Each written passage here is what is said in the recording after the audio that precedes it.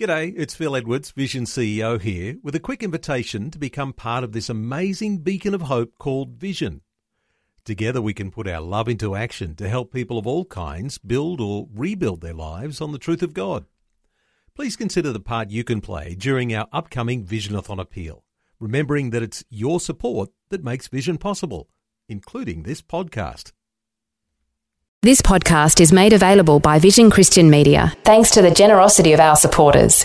Your donation today means great podcasts like this remain available to help people look to God daily. Please make your donation to Visionathon today at vision.org.au.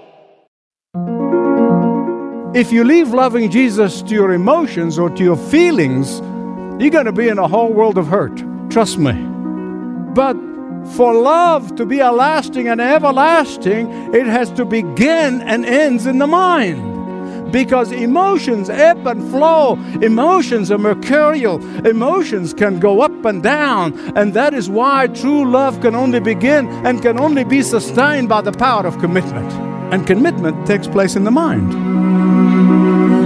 Thanks for joining Dr. Michael Youssef as he's teaching through a life-changing series called To Know Jesus is to Love Him, offering keys to a deeper and more meaningful relationship with Jesus. This is Leading the Way. Today, a look at loving Him with your mind. Now, taking you back a few years, Dr. Michael Youssef. Back in the 90s, Christians began to wear a bracelet with written on it, WWJD. And it stands for, What Would Jesus Do? After it became popular among Christians, all of a sudden some enterprising marketers turned a well-intentioned concept into a fashion and a big business. Some celebrities began to wear these bracelets, WWJD. One of those celebrities, in fact, there are 2 or 3 of them together, wearing this thing, and the cameraman just comes in and said, "Now, what does this mean? What is that thing you're wearing?" "Oh, yeah, WWJD. What does it stand for?" They didn't have a clue. They absolutely have no clue what it means. That is not strange to human nature, because back in the Old Testament, the same thing was happening. God has pointed out to Israel again and again, "Thou shalt love the Lord your God with all your heart, with your soul, with your mind," some says strength, "and your neighbor as yourself." Years later, some enterprising rabbis put it together, and they called it the Shama. Can you say Shama? And another group later on came in and they said, that Shama is so important, we must insist that everybody would recite it twice a day. Not twice a week, twice a day. And they did. They will recite it. But like those who were wearing the bracelet, WWJD, they didn't have a clue what it stood for. They did not understand the depth of the Shama is all about. They recited it twice a day, but their lives were as far from loving God and their neighbor as it can get. So much so that when God appeared in the flesh, the one who's been promised in all of the pages of the Old Testament scripture to be coming, God in human flesh, the Messiah, not only that they did not recognize him, but they crucified him. What they were saying with their lips, they were denying by their lives. What they were declaring publicly, they were not practicing it personally. Sounds familiar? Sounds familiar? There is no difference between the Jews in the time of Jesus and our day. How come? Think about it. Think with me. These professing Christians who sing the Christian songs, and they spend millions on Christian CDs, yet they don't live the very words that they sing. They're doing exactly what the Jews were doing in the time of Jesus. Now I want to bring this closer to home, because I don't point fingers. I point finger at me. I have to confess to you, there are many times, particularly in the past, when we would begin to sing a song, and then I stop singing, and I start praying. And say, Lord, do I really believe this? I mean, do I really intend to keep these promises? Do I really practice these words? Do I really live up to this song? Do I really mean this song? Amen. And I begin to realize that what I'm singing is a lie. Yeah.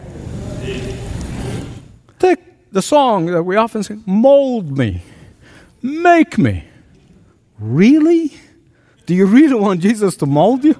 I mean, I remember several times I would stop and say, Lord, I'm not going to sing unless I really mean this. Husbands, do you know what you're saying when you sing, mold me and make me? You are saying that I am going to put my wife's best interest ahead of mine every time. Wives, do you know what you're saying when you sing, mold me? You're saying, I'm going to submit to my husband's spiritual authority every time. Young people, students, listen to me. When you sing, mold me and make me, you are saying that I'm going to obey my parents unconditionally, not only when I agree with them. Workers, when you sing, mold me, are you willing to submit to your authority, earthly authority? And the list goes on and on and on. Really? Do I mean this? I want you to turn with me to Matthew 22. The Sadducees was a Jewish sect that did not believe in the resurrection. Now, if you miss that word resurrection, you miss the whole point. Okay, they did not believe in the what? Resurrection. They didn't believe in the resurrection. They're like the secular humanists of our day. They said, when you die, you die. And that is why we're going to see this very hypothetical case that they're bringing to Jesus is a very cynical and evil attempt to trick Jesus. Coming up with this hypothetical case, where Jewish law said when a man dies without leaving children, then the brother marries, and they said, okay, they went on for 7 times. In the resurrection. What? What resurrection? You don't believe the resurrection. It's a trick. And they couldn't put it over Jesus. They were trying, but they couldn't. In the resurrection, whose wife is it going to be? And Jesus silenced them. He really, literally, the word means he shut them up. And then he tells them that God is the God of the living, not the God of the dead. And if you don't believe the resurrection, then you've had it, boys. Rough translation, but you get what I mean. And so look at verse 34. The Pharisees, bless their hearts, they were watching Jesus' every move. I mean, they tried to manipulate him so many times. I mean, you can't miss it if you read the Gospels. They constantly try to manipulate him. They constantly try to trick him, constantly trying to get him into a charge of heresy. I mean, they're constantly, and they're watching from it. I mean, they were clever guys. They were watching and said, let's see what these Sadducees, they might get him. But when they saw that he shut the Sadducees up, they said, well, let's see if we can try. They were sworn enemies. The Sadducees and the Pharisees. They're the two main sects. The Sadducees were a much smaller group than the Pharisees. The Pharisees were a larger group. And they figured out, we're not matched for Jesus. Every time we try to trick him, he beat us by our own game. He asked them a question, he said, well, let me ask you this. And so they failed. And they said, the theologians and the preachers have failed. What to do, what to do, what to do. When everything else fails, get a lawyer. They brought a lawyer. And this lawyer came to trick Jesus because at least they felt he's a match. And so the lawyer comes to him and he says, Rabbi, which is the greatest commandment? The idea is, or the purpose of this, is to pin Jesus down on a heretical charge. If he said the first or the 7th or the 9th, aha, you don't treat them all equally. Heresy charge. And he thought he was going to come up with one of the 10 commandments, but instead, Jesus told him the very words of the Shema that they recited twice a day. Particularly these folks. They recited it twice a day. You shall love the Lord your God with all your heart and with all your soul and with all your mind or your strength in some translation, and your neighbor as yourself. Now, in this series of messages, to know Jesus is to love him. And in the last message, I showed you 3 obstacles to loving Jesus more deeply every day, to loving Jesus more intimately every day. Today, I want to talk with you about loving Jesus with your mind, loving Him with your mind. Why the mind is so important? Why? Listen to me. Because the mind is the seat of the intellect. The mind is the seat of determination.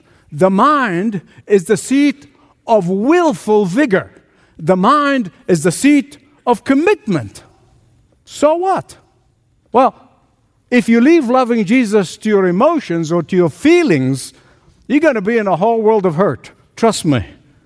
And that is why we have some messed up marriages. Because some people get into marriage with their emotion and not with their mind. But for love to be a lasting and everlasting, it has to begin and ends in the mind. It has to begin and ends with commitment. It begins and ends with determination. Why? Because emotions ebb and flow. Emotions are mercurial. Emotions can go up and down. And that is why true love can only begin and can only be sustained by the power of commitment. And commitment takes place in the mind. If you want to grow in intimacy with Jesus, if you want to grow in love with Jesus every day, it has to be a continuous act of the mind, continuous act of the will. It has to be a continuous act of determination. It has to be a continuous act of mental and willful decision. You cannot leave it to your feelings. You cannot leave it to your moods. You cannot leave it to your circumstances. You cannot leave it to when you can get around to it. It has to be the priority of your time. It has to be the priority of your energy. It has to be the priority of your money. It has to be the priorities of your thinking. It has to be the priority of your decision making. It has to be the priority of all of your dreams and your longings. How many books were written about ordering your priorities, reordering your priorities, and seminars and conferences? I'm sure some of you have gone to these like I did. You go to these seminars and you read these books, and they always tell you that priorities in life must be God. They always never say God. God. Family, work, and church. I remember one time in one of these seminars, I wasn't a pastor, and I was really messed up with my priority, and I was struggling in that issue. And I saw this, and I said, oh, yeah. I've got to do that. I've got to follow this. I'm telling you, as God my witness, I have failed miserably in trying to keep up with this list. You say, why? Because God is invisible. Yes. But everything else around me is visible. And when the crunch came, guess who gets shafted? The invisible one. How? Well, what grabbed my attention? What took my time? What occupied my passion? Is what I could see with my physical eyes. Is what I could experience existentially. Is what is urgent every time trumped out the important. Let me share with you from the painful experience of failure to love Jesus, trying to keep this list of priority. Because what happened, at least to me, you might have succeeded in that, and God bless you, that's fine. But to me, the reason I failed is because God got crowded out. And with it, my desire to love Him deeply and intimately. Here's how the Lord began to teach me back those many years ago of changing the concept from a list, 1, 2, 3, to a bicycle wheel.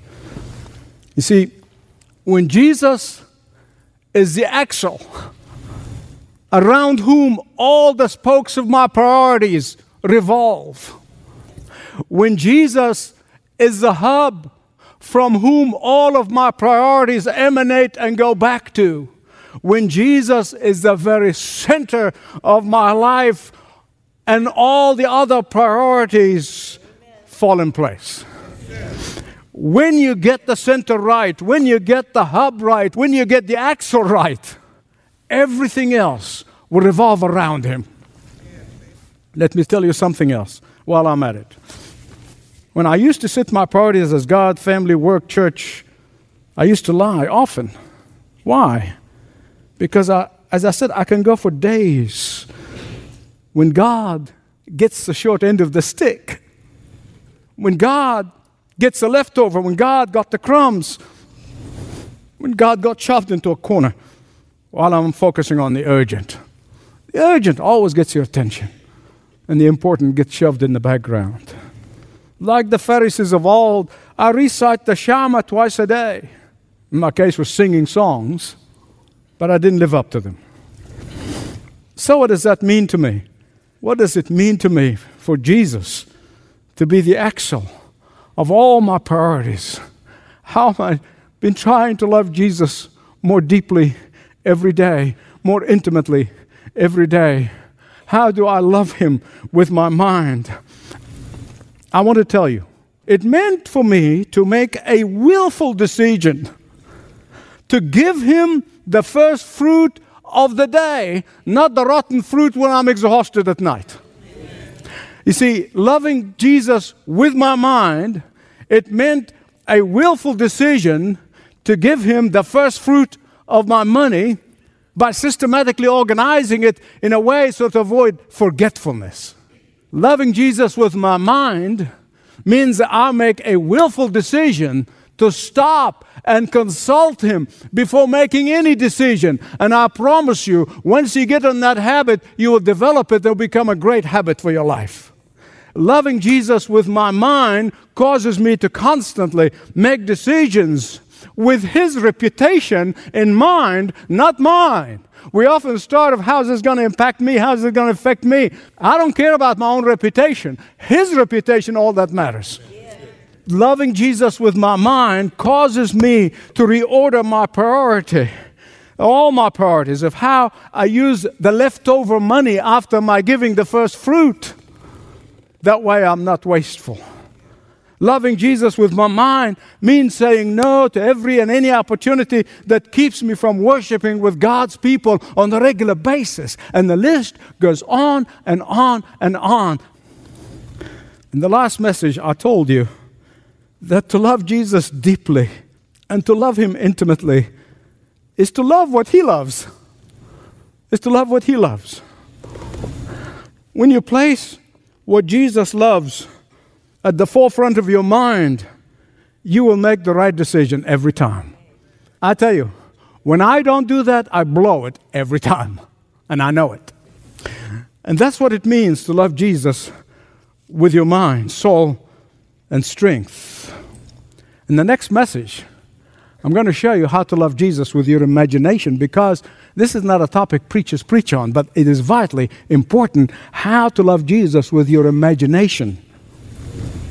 But suffice it to say, to love Jesus with all your mind, you have to let the past be the past. Past failures, past successes, I don't care what they are, let the past be the past. You will not be able to move forward in loving Jesus deeply and intimately. You will not be able to grow in your love for Jesus as long as these chains holding you back. As long as that tape recorder is playing in your head of all that happened in the past, you have to let the past be the past. God can set you free from the past pain so that you begin to continue loving Jesus with your mind. Your mind has to be set free, and only Jesus can set your mind free. Amen? Amen. Not long ago, I was reading about a man who went to see his doctor because he was concerned about some memory loss. And the doctor did some tests and some examination, and finally he gave him the results. And he said, we cannot help your memory without the possibility of impairing your eyesight. The choice is yours. And the man really struggled with that decision. And finally he said to the doctor, he said, Doc, I would rather see where I'm going than remember where I've been. Amen? Amen. What a wise man. Beloved, you can do that in loving Jesus with your mind. You cannot control what happened in the past, but you can place the past under the blood of Jesus. Then intentionally, definitively, decidedly, that you love Jesus with your mind. Shall we pray together? Wherever you are on the spiritual spectrum, whether you know Jesus or you don't know Jesus, if the Holy Spirit has spoken to you, if convicted you, would you act on that conviction? Or if you don't act on that conviction, you're going to remain hostage to the past. Past sin, past pain, whatever they may be. If you don't know Jesus, say, Lord Jesus, come into my life, set me free. You know Jesus. You theoretically and intellectually you understand everything in the Bible, but you're still held back by the past. Say, Lord Jesus, set me free so I can love you with all my mind. Father, we thank you. You are the God of grace, and the grace is just unexplainable. And I'm so grateful that it is. For if it is explainable, I wouldn't be the recipient of it. But thank you that it is amazing. It is astonishing. It is surprising. And it's wonderful. Let your grace flow among your people right here and around the world. There's people watching online. And thank you, Father, that you are the God of power and might, and you can accomplish far more than we can even imagine. For we pray all this in Jesus' name. Dr. Michael Youssef on today's Leading the Way, encouraging you to intentionally, definitively, and decidedly love Jesus with your mind. If you're unsure about your spiritual journey, we have pastors who'd love to speak with you. Start the conversation at ltw.org/Jesus. Well, thank you for joining listeners around the world for today's program. We do pray you'll listen again next time. This program is furnished by Leading the Way with Dr. Michael Youssef.